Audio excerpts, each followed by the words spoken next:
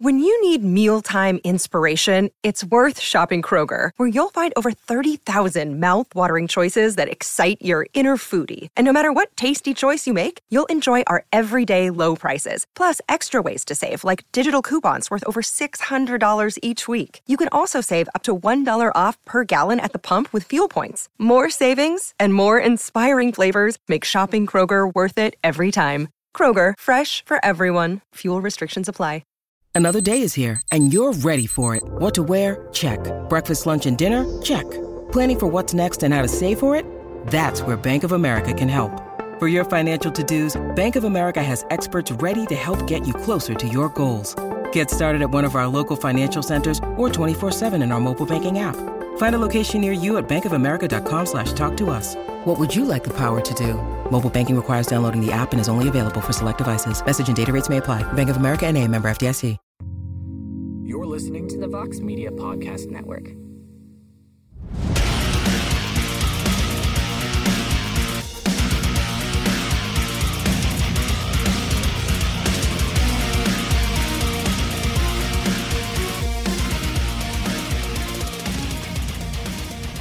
Welcome back to The Fighter versus the Writer. I am your host, Damon Martin, and today I am joined by one of my oldest friends in the industry. He is a legend in his own right, and he just recently retired, so he's living that retirement life these days. The great Joseph Benavidez joins me today. Joe, how are you? What's up, man? Doing very good, very good. Just relaxing like retired people do. Are we allowed to talk about your crazy travel schedule for this weekend? Are we allowed to talk about that publicly? Oh yeah. I would talk about it because, you know, it's really just bragging on the GOAT, the greatest wife ever. It's kind of her travel schedule, I guess. You know, I'm just tagging along as that trophy husband. going from UFC 266 on Saturday night, which pay-per-view's in really late. They're super late at night when you get done working, and obviously Megan was working the events, and then flying to Jacksonville to cover the NFL on Fox, of course, her other gig. That's insane. Like, I know how tired I am after covering a fight for a day. I don't want to do anything on Sunday, much less stand as a sideline reporter for the NFL. So yeah, she definitely earns that GOAT status.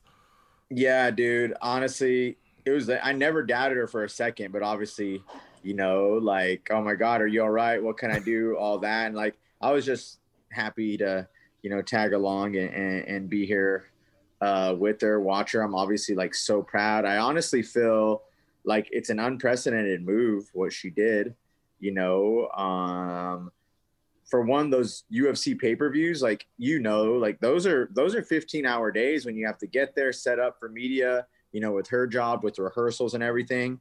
But even just a week of a pay-per-view is crazy. So she was there that day doing a Q&A in the fan village before, then to rehearsals, then her 12-hour day with the UFC, you know, and then we literally sprinted out the arena, you know, sped on the craziest route to the airport, sprinted to the gate, you know, slept 2 hours on the plane. Then she's on the sidelines, ready to go, killing it for another major sport on another network. And that's honestly what I think is amazing. It's like two separate things, you know, two separate relationships, both major sports. And so when we finally crashed out after this, you know, it was a 16-hour slumber. But like I said, I'm just so proud of her. Like, obviously I'm her husband, so I'm gonna brag, but I'm like, no one else can do what you're doing. No one else has. And I was just amazed. So I'm kicking it, man. But yeah, it's been a great time. Absolutely. Well, Joe, before we get in, we're going to talk about UFC 266 from this past weekend. Of course, two crazy title fights and the return of Nick Diaz against Robbie Lawler. We're going to get all into that. But of course, having you on today, we wanted to talk about, you know, your retirement, your announcement that you're retiring from the sport. I know we talked, you know, briefly right as the announcement happened, but of course I wanted to have you on the show to talk about everything. So, kind of give me a sense of, like, you know, how this all came about. You seem pretty resigned in the decision. Didn't seem like it was like a spur of the moment thing or, you know, whatever, but kind of walk me through the decision to retire. Well, honestly, this goes all the way back. I would say after my last fight, I knew I wasn't going to fight, but to be honest, this goes all the way back to before my last fight. Before my fight with Askar, I actually wanted that to be my last fight. I knew that was going to be my last fight, like through training, through my camp, you know, the walkout and everything. Like I changed my walkout song even, and it wasn't like an intentional like retirement song or anything, but it was kind of like, oh, like it kind of spoke to, it was just a song I always wanted to walk out to, Billy Joel, the Entertainer. And yeah, I like knew all through, and like after the fight, I really knew it was the right choice, because the way I kind of like felt in there, I didn't want to feel like that again. And the competitor in me was kind of like, oh no, like, you know, the feeling being like I'd never been scared, honestly, in a fight in my life, no matter what I was doing, who I was fighting, how big it was. And I wasn't necessarily scared of Askarov or anything. You know, he's not like an intimidating guy. I mean, fought everybody, but I was like scared to lose. And I've never felt that before. Like, you know, I let it all out, and, you know, if that ends in a loss, it does. But I know like I gave it everything and I have like nothing left, and I take the chances. But I was almost like so scared to lose that like I didn't try and win. You know, it makes sense. Like it takes like the possibility of losing, you know, to try to win. But I was just like getting through it. You know what I mean? Like almost like couldn't wait for it to end. And like I've never had a problem like letting loose and scrambling and trying hard and, you know, doing all that stuff, like giving my all out there. So I was just kind of like, man, like my decision, my mind was right. You know, the reason I wanted that to be my last fight, like I had fight offers before that, but Askar was one of those guys. Is like the crazy thing with like I've been around this division since the beginning.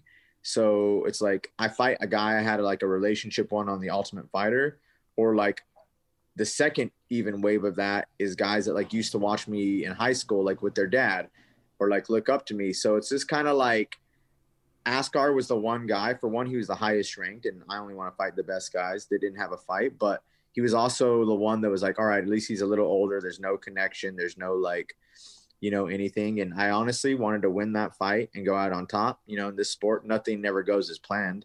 You know, you can't plan anything in this sport. But it was like, look, I want to go out beating an undefeated best guy in the world and have nothing else to prove.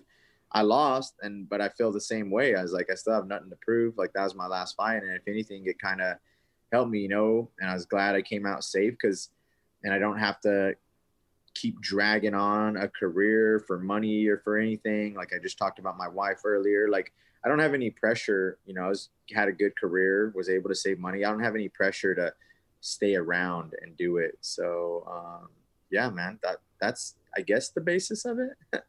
Yeah. I had a conversation with, Michael Bisping a couple of weeks ago. We were talking about all the things he's been doing since he retired. And, you know, he basically, you know, more or less said, you know, he knew the horror stories of fighters who just don't know when to walk away. And we've seen that. I mean, listen, unfortunately, there's a cautionary tale time and time again where, you know, guys or girls, you know, that are greats, all-time greats, that just, they don't want to walk away. And I get it. There's a competitive thing there. It doesn't even go into money all the time. Sometimes it's just about money, but other times it's just a competitive thing where they just don't want to lose that feeling, that it's hard to walk away from that feeling of being in the cage and walk into the octagon, those kind of things. And he just said at some point you have to walk away and know you're done. You're leaving as a top 5, you know, flyweight in the world. You're not leaving off of, you know, 8 losses in a row, or you're suffering through some really bad knockouts or anything like that. Like, was that important to you to walk away on your own terms, not when people are saying, man, I really hope Joe doesn't fight again? Because unfortunately, we've had those conversations with other fighters, and it's sad, and I hate having those conversations. Sorry, I just like was going hard on my nose, and I was so comfortable, Damon, that I didn't really think about the fact that I had my thumb all the way up my nose.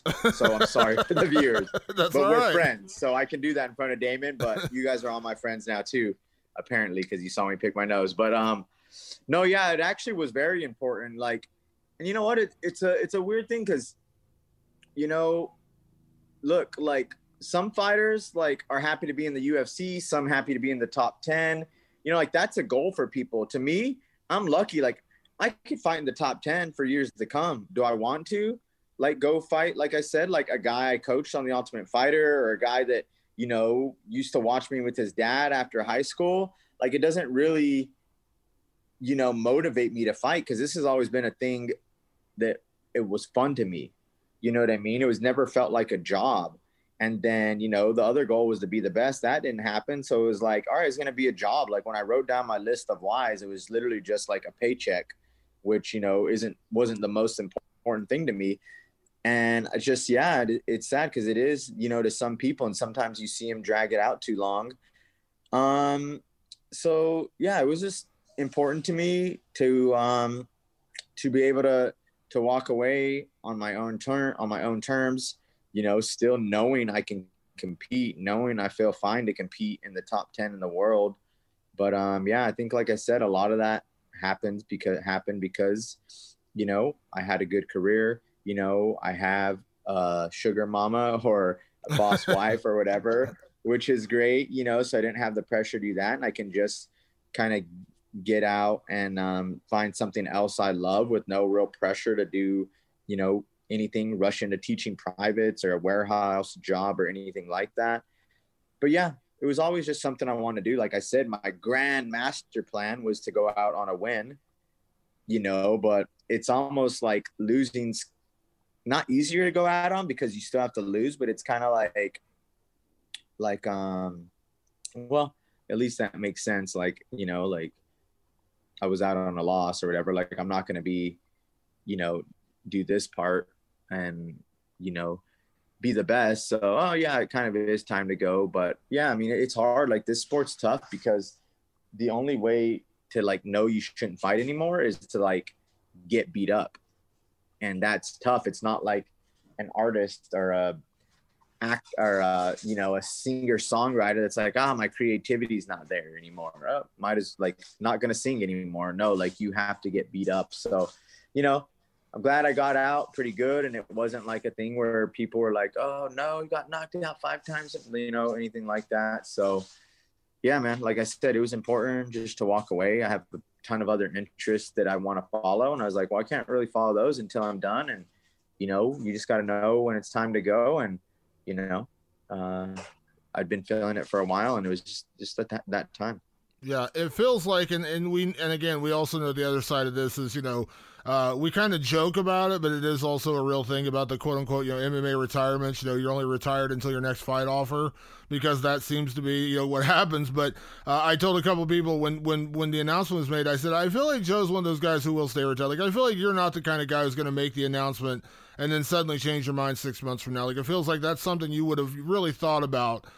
Because I know that's how, you know, I know that's how you're. Like, I don't see you being the guy that's like 6 months from now they're going to offer you a fight. And you're like, you know what, I'll just come back. Like, I feel like if you're retired, you're a guy who knew you were retiring and you made that decision. No, yeah, you're absolutely right. Because even this weekend at the fights and everything, people are asking me, well, you didn't like get out of the USADA pool or anything. Like, you could still fight if you want, or you should go do this. Like, you should go make money with Triller and just like do it. But the thing is like, I've actually known I was going to be retired, like I just said, for a while. So I thought all this through. Like, basically after my last fight, you know, I lost, and I wasn't going to go, hey, I'm retired, because not that it would have been emotional because I even knew before, but I still gave it time. I was just kind of like, all right, I'm going to give it time. Like, what if in a month I train and I'm just like, oh my God, like I missed this. It's still in my, because it's a thing I always did with passion, you know, fighting, something I love. So it's like, oh, what if I start training? I'm like, oh, let's gear up for another one or whatever. And 2 months had passed since my last fight, and I didn't miss training at all. I hadn't trained at all. I didn't miss training. I'm like, well, that's what it takes to fight. If I don't miss training, like, I'm not going to miss fighting. And didn't even want to go in the gym. I still actually haven't gone in the gym since my last fight, which is crazy. That was 6-7 months ago. I've worked out, little bit, not a lot, but like I still haven't gone in the gym, and that was kind of my tell. I was like, well, if I don't want to go train and I don't even miss training, like I'm not going to miss fighting. So this is something. Shared it, baby. Shared it with you.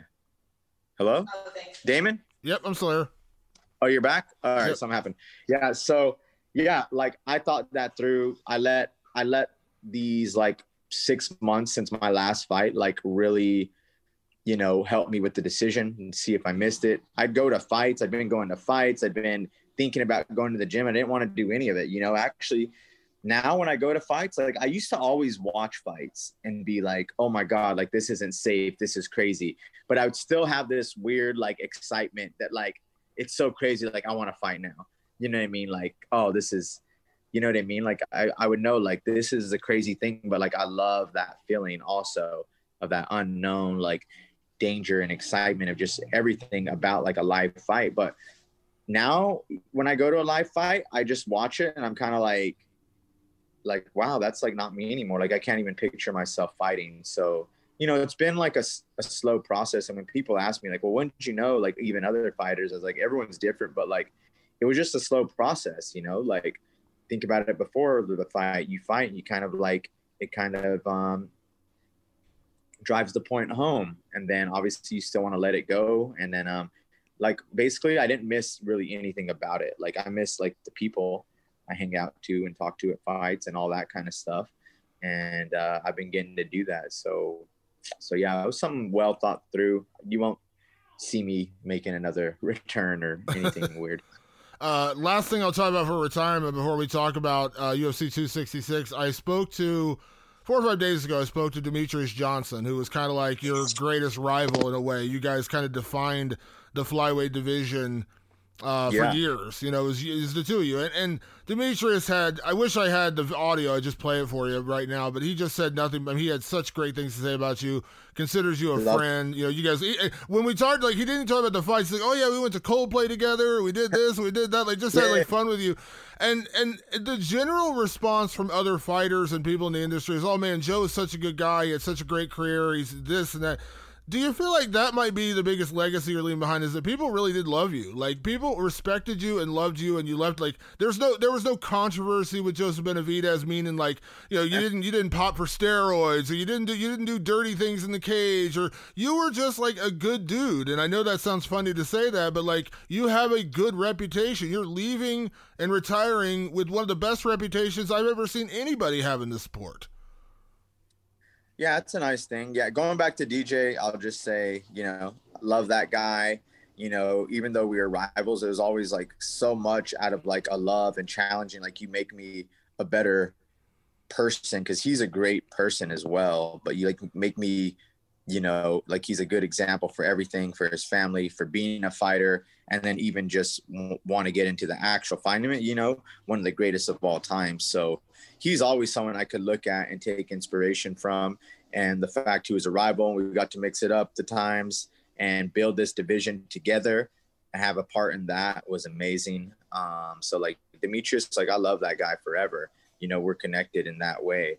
Really everyone I fight in a way, you know, you just build this love for him. Like Henry Cejudo, you know, like we didn't like each other before the fight, but like the bell rang and we had gone through what we gone through, which was the freaking, you know, war of two people in their prime. And I was like, I love this guy, and like I'll love him forever now, even though, like, if I don't want to go bowling with him or like I don't like him, like I love him. But anyway, yeah, the legacy thing is great. Like, that is important to me, because at the end of the day, like, we're all humans and we're all more than fighters. Like, it's great to be looked at what I do, but everyone does something. You know, how do the people they do that stuff with think about them? How does he make them feel? Anything like that? That's great. You know, legacy has always been kind of weird for me, because to me, legacy's like, you do everything you want, like you have to do anyway. But like, once you're done, like that's your legacy. Like, you can't change it. In a way, I just think like you have no control over your legacy, because it's what people think and what people say.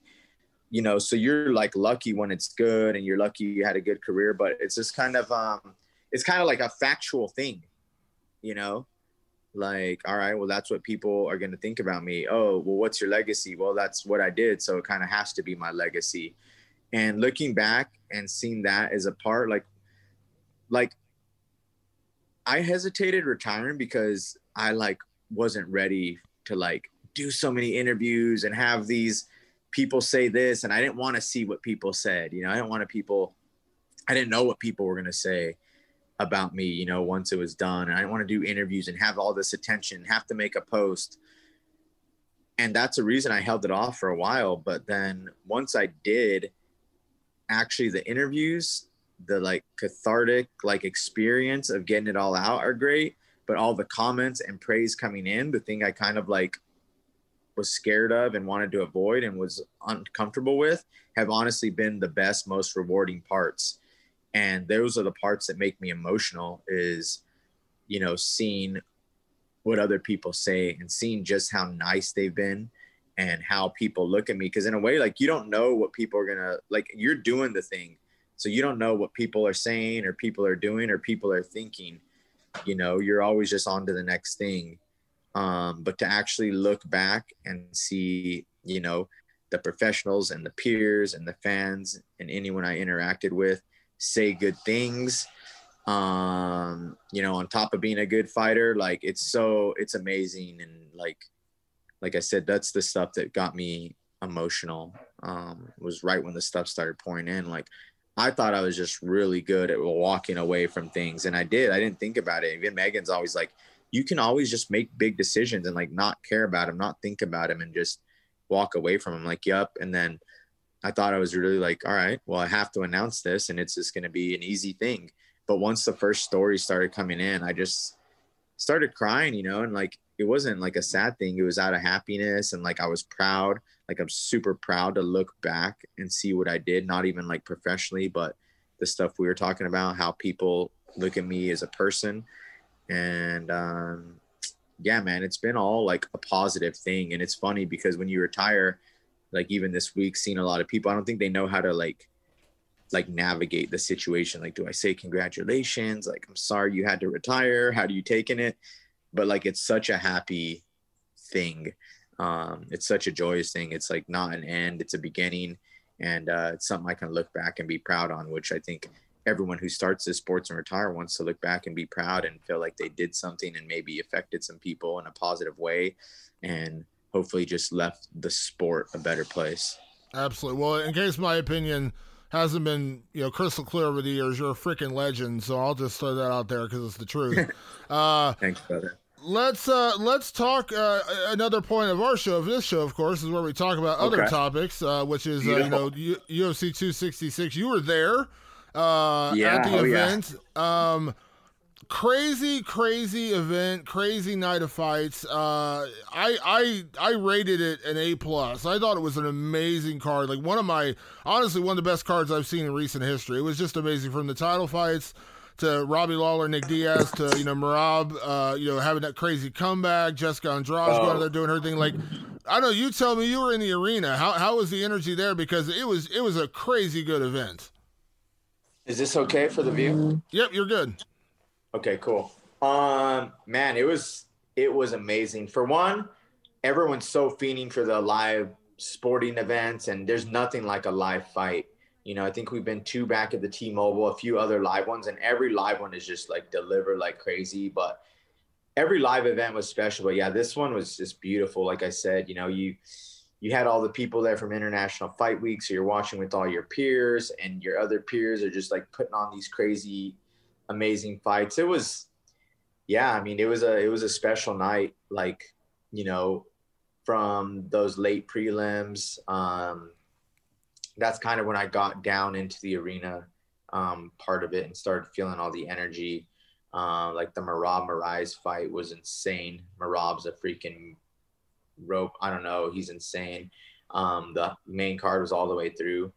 The mythical part of Nate Diaz, like the unbelievable part about Nick Diaz, about him walking down, you know, after 6 years, like he's just this mythical creature. And in a way, like with all the stuff going on during the fight week and all the interviews, like, and the move up in the weight class, like you never thought you'd see that again after 6 years of waiting. But then when the week came, it was kind of like, is this even going to happen? Is this going to get to the fight? Like after him being so raw in all his interviews and knowing how he actually feels about fighting, that elevated the experience of watching him fight to me.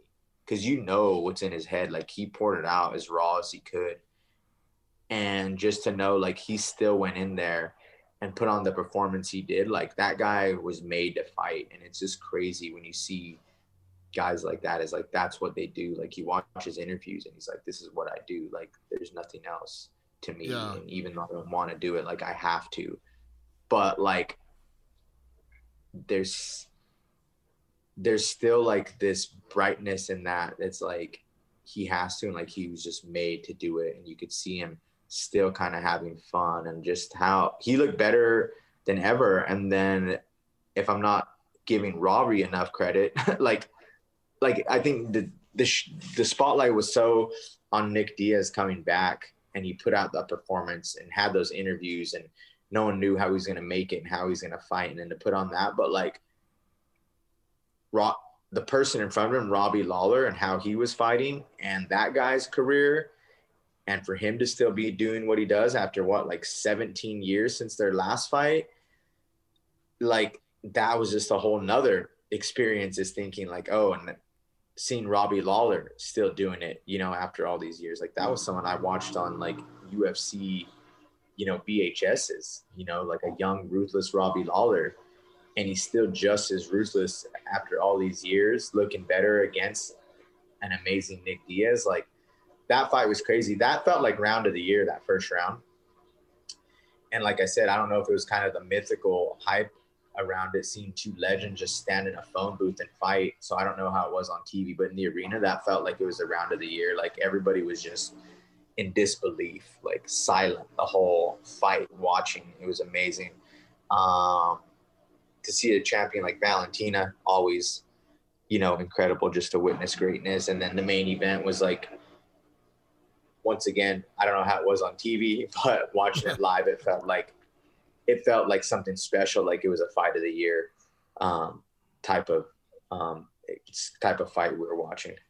Absolutely. Let's go back to Nick Diaz, because you know, Nick, you know, was you mentioned so raw and so honest all the way leading up to the fight, saying things like, you know, I don't like fighting. I don't know why I do this, but I kind of have to do this, almost like this is what he was born to do, but he doesn't like doing it. But just like the really raw emotion of it, and then going in there, and, you know, for anyone, it was so, like, we're so in such a social media age now where somebody put out a little clip of him shadow boxing from the UFC promo videos they do backstage with you guys before the fight when they record the video for the pay-per-view. And everyone's like, oh my God, I'm so worried for Nick because of shadow boxing footage, and I about lost my mind. He goes out there, and was it the greatest Nick Diaz performance ever? No, because, you know, he ended up losing, but I thought he looked good. He threw 300 freaking strikes in just over 2 rounds, which is insane. And then I think Robbie, you know, and Robbie spoke about this afterwards, Robbie was more motivated to go out there. Robbie, we got to be honest, Robbie was off 4 losses in a row, and Robbie looked listless in his last couple of fights. He just looked weird. He didn't really seem like super enthusiastic about the Covington or the Neil Magny fight. Like, he just didn't seem like himself. And he came out there guns blazing. He came out there looking for a knockout. He came out there like the old school Robbie Lawler. Nick Diaz brought that out of him. I thought it was an amazing fight. And listen, if Nick doesn't ever fight again, the guy goes down, you know, as a legend, amazing fighter. And if he does want to fight again, I'll absolutely watch it, because I don't think we saw a guy who couldn't fight. We just saw a guy who got beat by a better fighter on Saturday night. Yeah. And I think he brought out the best in Robbie. Like, Robbie was obviously motivated, but it was crazy to see that ruthless, violent Robbie Lawler back. And Nick Diaz brought out the best of him with that phone booth style, you know, stand here and fight. And Robbie will welcome that any time. But yeah, I don't know. Sorry, what was the question where we left on? Just about Nick, I mean, I don't think, like, I think Robbie looked great, and I don't think Nick looked bad. Like I said, Nick wants to fight again. I'll watch. Yeah, of course. And, you know, there's always great matchups out there for Nick Diaz. He's a legend. I think anyone would be happy to watch him all the time if, you know, that's something that he is willing to do. But, yeah, I think the interviews kind of, like, shrouded all that and made people be like, oh, well, like, I hope he doesn't have to fight. But I mean, I don't know how he feels about it, but it looked like he was enjoying himself at least. And he says, hey, I'm like this every fight, but I have fun out there. And I think every fighter, which could relate to that, you know, I think GSP came out and said something, and, you know, he was like, this is one of the best to ever do it. And he said, like, hey, like, those feelings aren't far off. He's just being real with them. Like, and I think a lot of fighters do, you know, I mean, it's a scary thing, you know, the consequences are, you know, grave, and it's just, there's a lot of stuff that goes into it, you know, but you have to be confident. You're going out to fight another person. You don't have time to show those vulnerabilities, or you can't show those vulnerabilities, not only to the fans, but like to the guy that's trying to, kill you across the ring. So, there was a lot put into that, and it was very real. And, like I said, I'm glad he had fun out there. If he wants to do it again, it's up to him. But, I'll watch 100%. Yeah. Now, the co-main event, watching Valentina Shevchenko, style on another top contender. I said this in my post-fight column. I said there's only two things that are going to slow her down. One is complacency, which I don't see her getting. I don't think she's going to suddenly just lose interest in defending her title. And I said the only thing that's going to hurt her is that, she gets a little bit of that, that syndrome where fighters are so dominant that people kind of maybe lose interest a little bit, kind of like what Anderson Silva, when he was on his run, even John Jones to a certain point, like he was on such an incredible run, you just kind of go into the fights assuming he's going to win, and maybe there's a little bit of that, but none of that's Valentina's fault. But it's kind of crazy, like how dominant she's been, and again, the only person who's even come close to beating her in the UFC was Amanda Nunes in those two fights. Valentina's amazing, and she's so good. Like it feels like I'm insulting the other flyweights. I'm not doing that, but in all honesty, it feels like the gap between her and everybody else in her division is like Grand Canyon wide right now. Yeah, it's hard. I don't know who she said she wanted to, if she has an opponent picked out after. Somebody in this room with me maybe interviewed her, but I don't know if she said she wanted to fight somebody else after, if there's anybody. She said it's not up to her. She's ready to fight anyone. Yeah. I just, because I don't see it. So I was actually interested in that question. Like, who does she see herself fighting? Because, like, I think she's obviously always going to prepare and take every challenge seriously. But, like, she has to know, like, there's not a fight out there or her that's like that interesting or looks like it could be a challenge. You know what I mean? And that's what's just crazy about it. That's like, she's the only person like that. I mean, well, maybe Amanda Nunes in a way too, but yeah, it's just crazy to think like there's not even a person that like sounds interesting at the moment that she could fight. And, she's not the type that looks like she lets anything go to her head. She looks like she's confident in her abilities, and she knows that, but she looks like somebody that is happy and like proud to prove like, her confidence is right. So I don't ever see her getting tired. I don't know. It's just going to take somebody else to come along that is a her or a, you see these fighters, girl fighters that come along that are like made to fight and born to fight and bred to fight. And they still don't really match up to her. But, you see, like, it's going to take an Amanda Nunes. It's going to take a, Joanna Jędrzejczyk, like something of that. And, like, those are very, very few and far between that you see, a fighter like that. So, yeah, I don't know. I don't know what to do. But, once again, like, it's just great also to watch the greatness even sometimes when it's not competitive. Like, it's great to just witness the greatness of her, and yeah, we'll see what's next. And the last one, of course, was the featherweight title fight where Alexander Volkanovski defended his title. Oh my God. What a crazy fight. That third round was insane. And one thing I wanted to bring up and mention, and I said this a lot last week, was, Alexander had faced none of it's his fault. He beat Max Holloway twice. Max is an extremely likable champion, very popular champion. And the second fight was again a bit controversial, very close split decision. I'll be honest, I scored it for Max, but I take nothing away from Alexander. But he's kind of been living under that cloud of like the Max Holloway division, and I think this fight really finally helped him separate himself a little bit, because, man, he had to go through some adversity in this fight. Brian Ortega brought it to him, and he had to, I mean, it was incredible, and I feel like this is the fight, weirdly, like, even though he has 2 wins over Max Holloway, I feel like this is the win that's going to help define Alexander Volkanovski as the best featherweight in the sport. Yeah, you're absolutely right, and Yeah, it's crazy because you think, there's controversy in the Max fights, which I didn't feel there was really a controversy in the first one after watching. No, I didn't. There was no Max. Like, Max is my favorite fighter to watch. Love him as a person. Obviously Volkanovski is a very likable person too, but I have a relationship and love Max. And I was like, well, he lost that first fight, maybe, every round, if not, 1-1. The second fight was a little closer. But you still got to give it to him. But like you said, with that kind of shrouded over the victories and then him coming out on this one, it's all about the fans, and them loving what you do. Max is so likable that if you beat him, no way. If you beat him in a controversy, they even, shun him more because Max is that just lovable person. But when you go out and do something like this that the fans are going to love, win or lose, that's when, that's when you're going to blow up and people are going to respect everything you did in that fight, but also everything you've done and look at him as like, oh, wow, this guy is legit. He comes to fight because, he was so tactical in those Max fights. And I think he showed the heart and all the grit and fighter heart in this fight. I mean, on top of Ortega also, we can't even mention the heart that guy has is incredible. So yeah, but I don't know. I think you said it spot on. This is the fight that's going to be Volkanovski's the world champion, as if beating Max and everyone he did before and 20, fight win streak wasn't enough to prove you're the best in the world.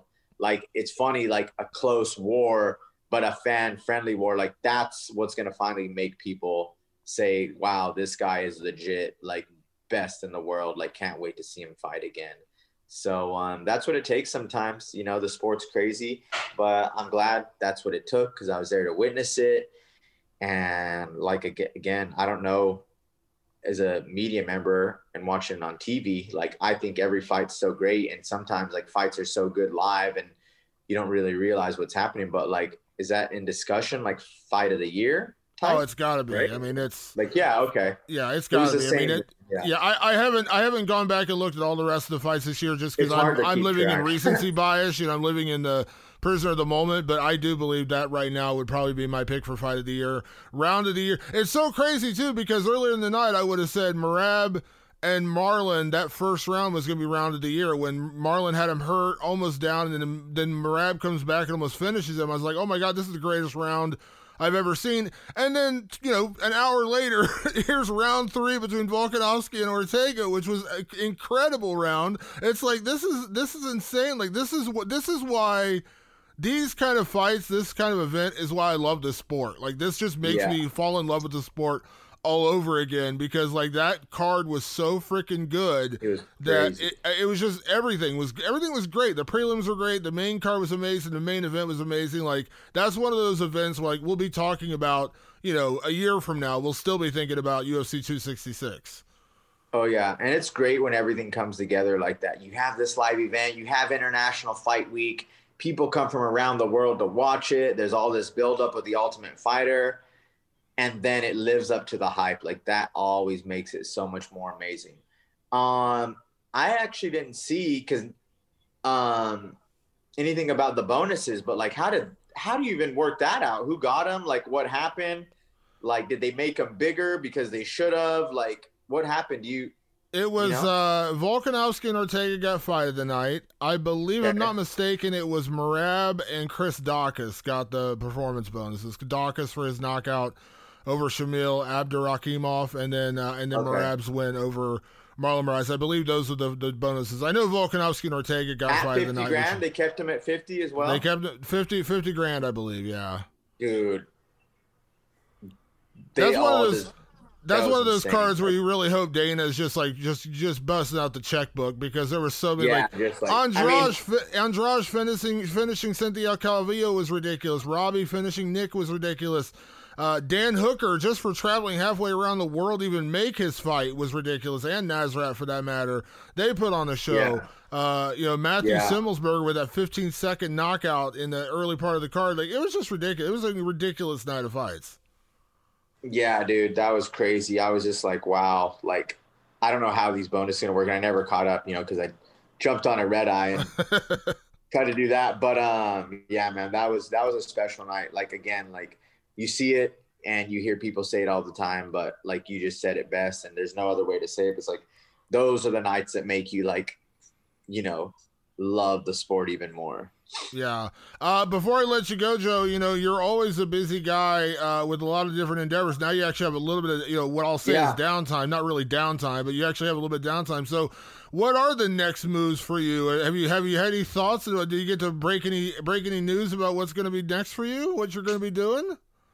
Not really news, because it's kind of like I said, like I don't have pressure like to have to just jump in to do something. You know, I wish I if I did, I could say, hey, you know, I'm going to take on an assistant coaching job in Vegas, or, you know, I'll be opening my own gym or anything like that. But it's like, I'm not really like at that point where I have to jump in and do something, you know. Like fighting is something I made an amazing life and career out of, but it was something that it was a passion at first, you know, and it became this, and it made me happy, and it challenged me every day. So that's all I want to do, man. And coming to this, like with my wife, and you know how she's working, and it's just like I don't care what you do, like just whatever makes you happy, honestly. So when she asked me, like, what would you want to do if there was anything in the world, and I was like, honestly, nothing.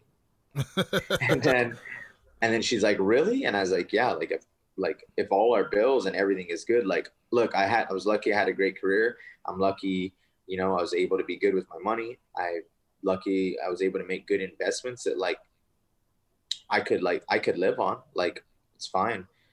But I was like, I would just do nothing and just like do whatever I want, wake up and like sit by the pool, listen to an album, watch a movie. And if I feel like doing something that day, do it. But then I did nothing for like probably 2 months, and I hated myself. Like I was so bored. I was literally like, there's nothing else I can listen to or watch. I hate everything. Like there's no more, I can't get any more tan. I like can't swim another lap. Like, please, Lord, like give me something to do. So that's when I got the book out, and I was like, all right, this is, you know, the thing with me, like you mentioned, like the hard thing is I have so many interests. So to narrow all those interests down into something that is almost like, you know, that people are going to care about and be, you know, a business in whatever way, or just a little more like digestible, is a whole nother thing. So I got there and I kind of wrote everything down. It was just like, all right, these are things I can work on right away. You know, these are things that like, oh, these are like long-term like dreams, but like something that like we can work towards. This is stuff I can get in the works for, have to talk to some people, have to make some connections, you know, hustle, whatever it may be, and just kind of figure that out. But there was a ton of things, man, ranging from like just printing art to still doing stuff within the sport, you know, not necessarily coaching or analyzing or anything, but other little things that have to do with the sport that I think I can add value in a way. Like my perspective as a fighter and just my perspective as a person could add value to the sport in other ways. So, you know, have meetings with departments and stuff about how I can help with that. Just my own art stuff, my own interests as far as like movies, music, travel, all that kind of stuff goes. And then like long-term, like businesses to actually run that I'm interested in that have nothing to do with a jiu-jitsu gym or a fight gym or anything. So yeah, man, it's just finding what makes me happy. And that's kind of what it is. And turning that passion into something like I do, like I did with fighting. So yeah, that's really the best I can explain it. No, I totally get it. I totally get it. Well, I know one thing you're going to be doing in November that I need to hear about, because there's a movie coming out in November by a guy that I turned you on to, a guy by the name of Jim Cummings. He did The Wolf of Snow Hollow. The beta test. The beta test coming out in November. I got to hear your thoughts. I'm so excited this movie's coming out, and I know you're going to go see it. I know I'm going to go see it. I'm very interested to hear your review when you see that one. Bro, I'm so pumped about that movie. Dude, like how I said I did nothing for 2 months. So since those 2 months took place, I was like, all right, I got to do something. Even if it's just like waking up and like going to an internship or a class or like something to learn, like I have to do something. So I haven't watched movies like really in like 2 months a lot. Like I still watch TV because that's what me and my wife do. And we watch TV, you know, we have some shows and stuff that we do. But like I haven't sat down and watched a movie because I was like all I did was sit for like months, like since my fight. So anyway, but when the later of the year starts getting around, you get excited for these movies to come out. Beta Test is one. I can't wait to see that with Jim Cummings. Like Thunder Road is still one of like the movies I'll recommend to anyone that asks, because I feel it is such in its own universe of movies as far as, and I love like a written, directed, acted movie by anyone. And Jim Cummings is like the best, most exciting person doing it out there right now. He's one of the most exciting directors in general right now in movies. His whole style, his whole attitude, and what he's doing. Like he's an exciting voice in cinema. Just, you know, 2 movies being the third in. But the trailer for Paul Thomas Anderson, it's funny, I was just about to say that. A Legend of the Game, that just came out today. And I've already watched the trailer like 5 times. And it's literally taking over my mind like all day. Like I can't stop thinking about it, talking about it. I'm so excited for any Paul Thomas Anderson movie. For him to be working with Bradley Cooper, amazing. But the thing that excites me about that is he has 2 non-actors, but names in the leads. So he's using Philip Seymour Hoffman's son, Cooper Hoffman, who's never acted before, as a lead, and then Alana Haim from the band Haim, which I love, and I just saw in concert a week ago. They're the 2 leads, and neither of them have acted. It's just amazing, but they both, you know, like people know Haim from Haim, and they're a Los Angeles band, so it makes sense. But the Haim PTA crossover is amazing to me, and then it's like, oh my God, but then the Philip Seymour Hoffman son in a Paul Thomas Anderson movie, who, you know, his father worked with PTA so many, to see them work together. I mean, I'm sure he's been on set when his dad was working in a PTA movie, and like stuff when you can look deeper into that, like that touched my heart. And then I just want to say one more thing about, I don't know what's better, and it's a small thing, but Haim, the band, has an Instagram account, right? And they post the PTA trailer because one of the sisters is in the movie. And it's like coming soon. And I was like, this is amazing that Haim, the band, is posting a PTA trailer because one of the sisters is in the movie. But the best thing almost to me about it is, you know how it shows like liked by?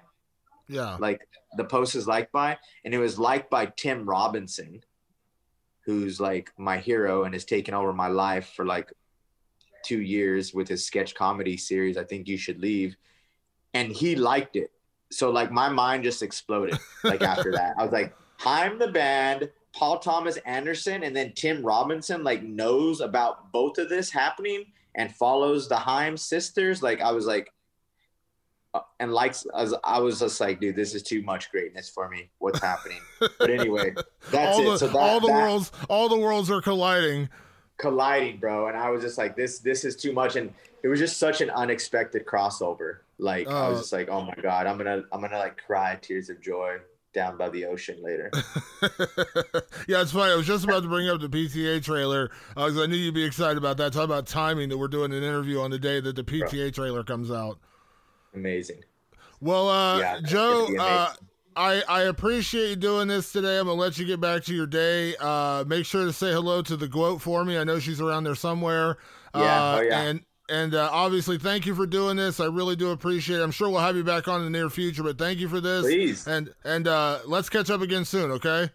Dude, let's get on and talk about if you ever have an episode where you want to wrap up anything, movies of the year, albums of the year, I try to keep up with, but have a few I like. If any award shows, watch them all. Oscars, Oscar predict. Like if you ever have an episode, any episode where you want to talk about some shit. I got a hot take on everything, so you know. I feel like the Oscar 2022 preview is going to be like our jam. I feel like that's going to be like the full on like jam where we're just going to do a full on prediction episode for that one and talk about movies of the year. I feel like that's just going to happen. That would be great. We have to. Yeah, movie rec, anything, bro. So yeah, I'm always pumped to talk to you, man. You're one of the great guys, and someone I can call a friend that I've met in this industry, which is great. And you know, when people say like, "Oh, he's always been nice to me," or like, "Oh, when I met Joe, he was always this or always that," like we were talking about earlier, I'm like, I'm just lucky. Like I met people that I want to talk to all the time. Like there's so many. I met cool people in the industry that like I want to talk to or do this with or do that. You know what I mean? So you're one of them, brother, and like I appreciate you. So thanks for having me on. Absolutely, Joe. We'll talk soon, okay? You know it, brother. All right. Bye-bye. Yeah. The great Joseph Benavidez, obviously always a pleasure to have him on The Fighter versus the Writer. And huge to talk to about his retirement. Of course, break down some UFC 266 action. And I want to say a big thank you, of course, to everyone tuning in this week. We'll be back with another edition of The Fighter versus the Writer next week. We've got a big fight in the flyweight division coming up next weekend between Mackenzie Dern and Marina Rodriguez. That's a great fight. Of course, this weekend, Thiago Santos and Johnny Walker. All leading to later this month. We got back-to-back pay-per-views coming up. UFC 267, Jan Blachowicz and Glover Teixeira, and then leading into UFC 268 with Kamaru Usman and Colby Covington, and lots more to come for that down the road. Make sure you check us out on all your favorite podcast platforms, Apple Podcasts, Spotify, all those places. And, of course, you can always find the podcast over on MMAfighting.com. If you have questions, comments, anything you want to get on the show, anybody you want to get on the show, anyone you want to hear on the show, feel free to hit me up on Twitter. You can follow me at Damon Martin. And we will see you guys next week for another edition of The Fighter versus the Writer. Thanks for tuning in, and we'll see you then.